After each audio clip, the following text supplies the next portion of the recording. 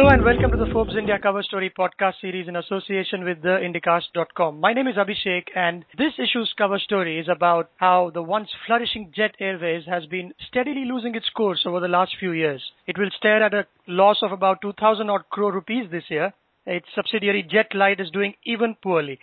What does all of this mean to Naresh Goyal, its celebrated founder? And to talk about all of this is the cover story author and senior associate editor Kuku Paul.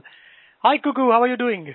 Hi Abhishek, I'm very happy to be on your show again. Thanks a lot. And it's apt that you keep writing these stories. One reason is that, well, you know how to fly a Piper Super Club. A two-seat monoplane is what I read on your Forbes India blog page.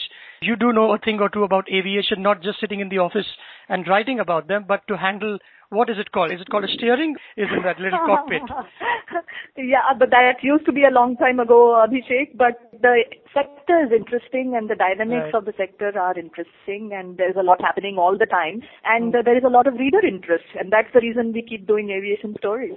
Absolutely. And one big one that your cover points at is not just that Jet Airways is not doing well, but it has been losing its track since 2007, 2008. Can you briefly explain what's wrong with this company? What ails it? It has been making losses steadily almost from the time that the low-cost airlines began their ascent, if I can call it that, on the Indian landscape. As you would know, Abhishek, Jet is a spectacular airline brand that Naresh Goyal built. I mean, the envy of many global airlines at one time when he was building it. Everybody loved it, great service and so on. But it has not been able to stand up to a series of changes that happened in the environment. And the biggest of these was the coming of the low-cost airlines, which changed the dynamics of the industry completely. And Jet was a full-service network carrier, and when these people started taking traffic away, it tried to transform itself or a part of it to a low-cost form, and it launched Jet Connect, and it tried to transform a airline that it bought. It bought Sahara Airlines, and that was branded as Jet Light. So these two arms, it tried to face up to the challenge of the low-cost airlines, but it never worked. And that, in a nutshell, is the prime reason. Is Kingfisher also adds to the equation back in the mid or late 2000s when it was a formidable competitor to Jet Airways, and both of them, perhaps to outdo each other, kept coming up with schemes which would not have been sustainable. Kingfisher is almost buried. Jet is going in that direction, unless, of course, Mr. Naresh Goyal does something to pull it back. Would that be the reason? Two very popular, successful businessmen, entrepreneurs, went at each other when there was nobody else to compete with at that time. Yes, Abhishek, Kingfisher and Jet and the rivalry there would certainly have been a contributory factor. And we have a interesting graphic in our edition this time on how similar both these entrepreneurs are. Outwardly, one would think that Naresh Goyal is, low profile and very focused on the aviation business, whereas Mallya is a much more larger-than-life figure. So they look like very different entrepreneurs. But in terms of the way they ran their airlines, there are many parallels. And you could in fact argue that they both did each other in, because they competed fiercely in order, both made acquisitions just because they wanted to finish each other off. And one was Kingfisher buying Air Deccan. Mallya wanted those rights to fly abroad and compete with Jet and also get that market, international travelers. And Jet Airways Goyal bought Sahara, which was a 2,000 crore acquisition that he was unable to digest. And they competed hugely. They ordered aircraft, and domestically they competed. Internationally, they made huge bets which didn't come off. In both cases, Jet buying A330 aircraft, A340s, 777s, and betting hugely on a foreign expansion, which proved to be extremely expensive and which unraveled and is still unraveling as we speak. Right, but Kuku, at the same time, any airline company knows, or as big as Jet, for instance, that it will face losses given that it has such a huge fleet. So hence the cost of equipment or the fuel and then the rupee depreciation and the effect of all of this multiplies in companies which are bigger than others. Should Jet be worried? Abhishek, he has to be worried, and he is very, very worried, because airlines, as you say, the capacity to make losses with 100 aircraft is huge. The capacity to burn through cash. And we've seen that in 2013-14, where Jet has consistently made losses, and at one quarter it had lost 1,000 crore.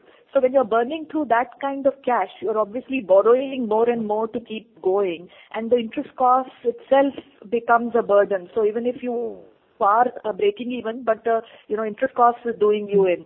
So there are refinancings.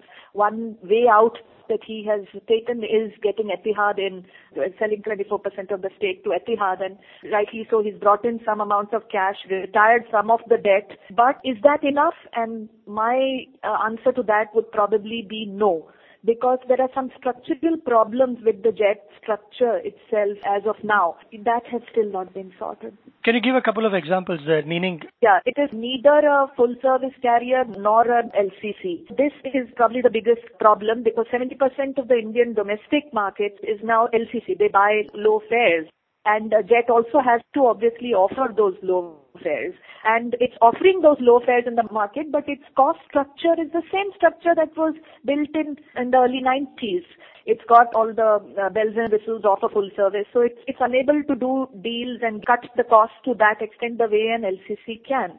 That is one part of the problem. And the other bigger problem I see coming is the two new airlines that are going to launch later this year. There is an airline at the low-cost end, which is a joint venture between AirAsia and the Tatas and Telstra. That is AirAsia India that is launching, and that will further bring a downward pressure on fares. That is one airline that's launching. And on the business class side, Tatas have a joint venture with Singapore Airlines, and they're planning to come in on a full-service airline. So that will add pressure on the top end of the market. So Jet is still caught with its legs in two boats, really, and Goyal has been unable to sort this structural issue, and hence I don't know how he's going to come out of this situation. Talk us a little bit about Mr. Naresh Goyal, and I was surprised to read that he for a long time ran his office from London and not from India, and he does sit out of Dubai for a significant period of his time in his palatial home. So could you just tell us a little bit about that arrangement of a CEO controlling his company remotely? So, he's been an entrepreneur that is his story is almost a classic entrepreneurship story. And yes, he has done it out of London first and more recently out of Dubai, but he travels to India quite often and he is very hands-on with his business. So it's an amazing, almost a romantic story of how he started from a small travel agency and moved on to build this huge airline. But in a way, there are also a lot of contradictions there.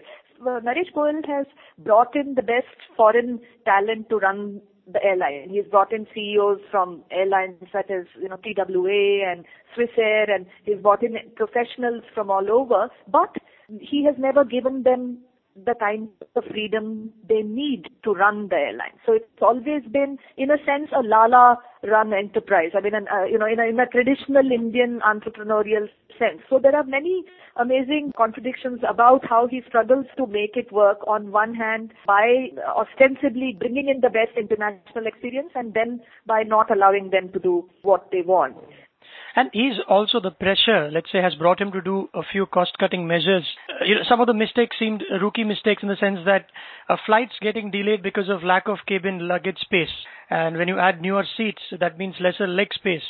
The food quality was being compromised on long-haul flights. And in the draft that I read, one of the pilots that spoke to you said that he or she had been used to drinking a particular kind of tea, and that just got cut off under the pretext of cost-cutting measures.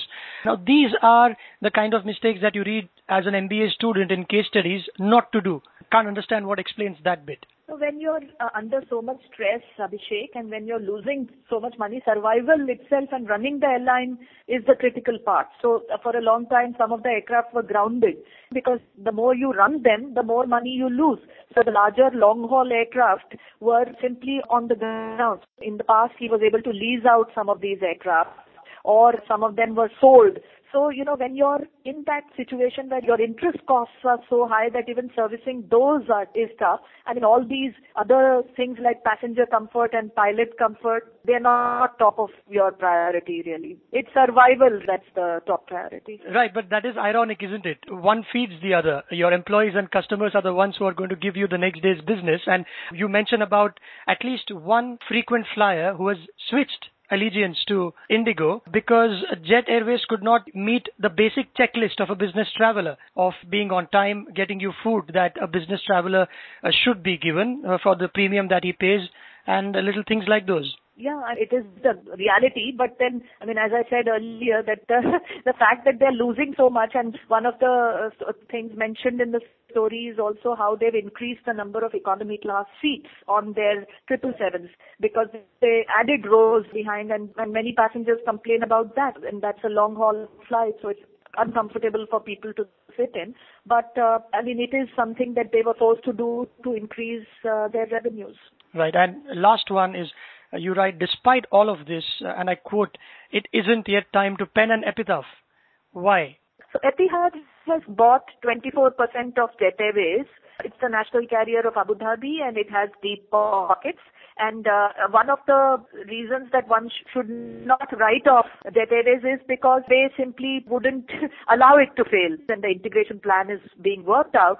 So in terms of Jet feeding in passengers into Abu Dhabi, and then sharing a lot of aircraft, pilots are now moving on to Etihad. So the only reason I feel hopeful for Jet is its new arrangement that it has with Etihad. On that hopeful note, it's time to wrap up. Thanks a lot, Kuku, for a wonderful cover story and your time for this podcast.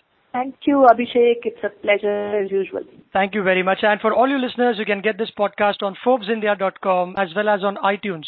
And to have someone call you from Forbes for a subscription, just message Forbes to 51818.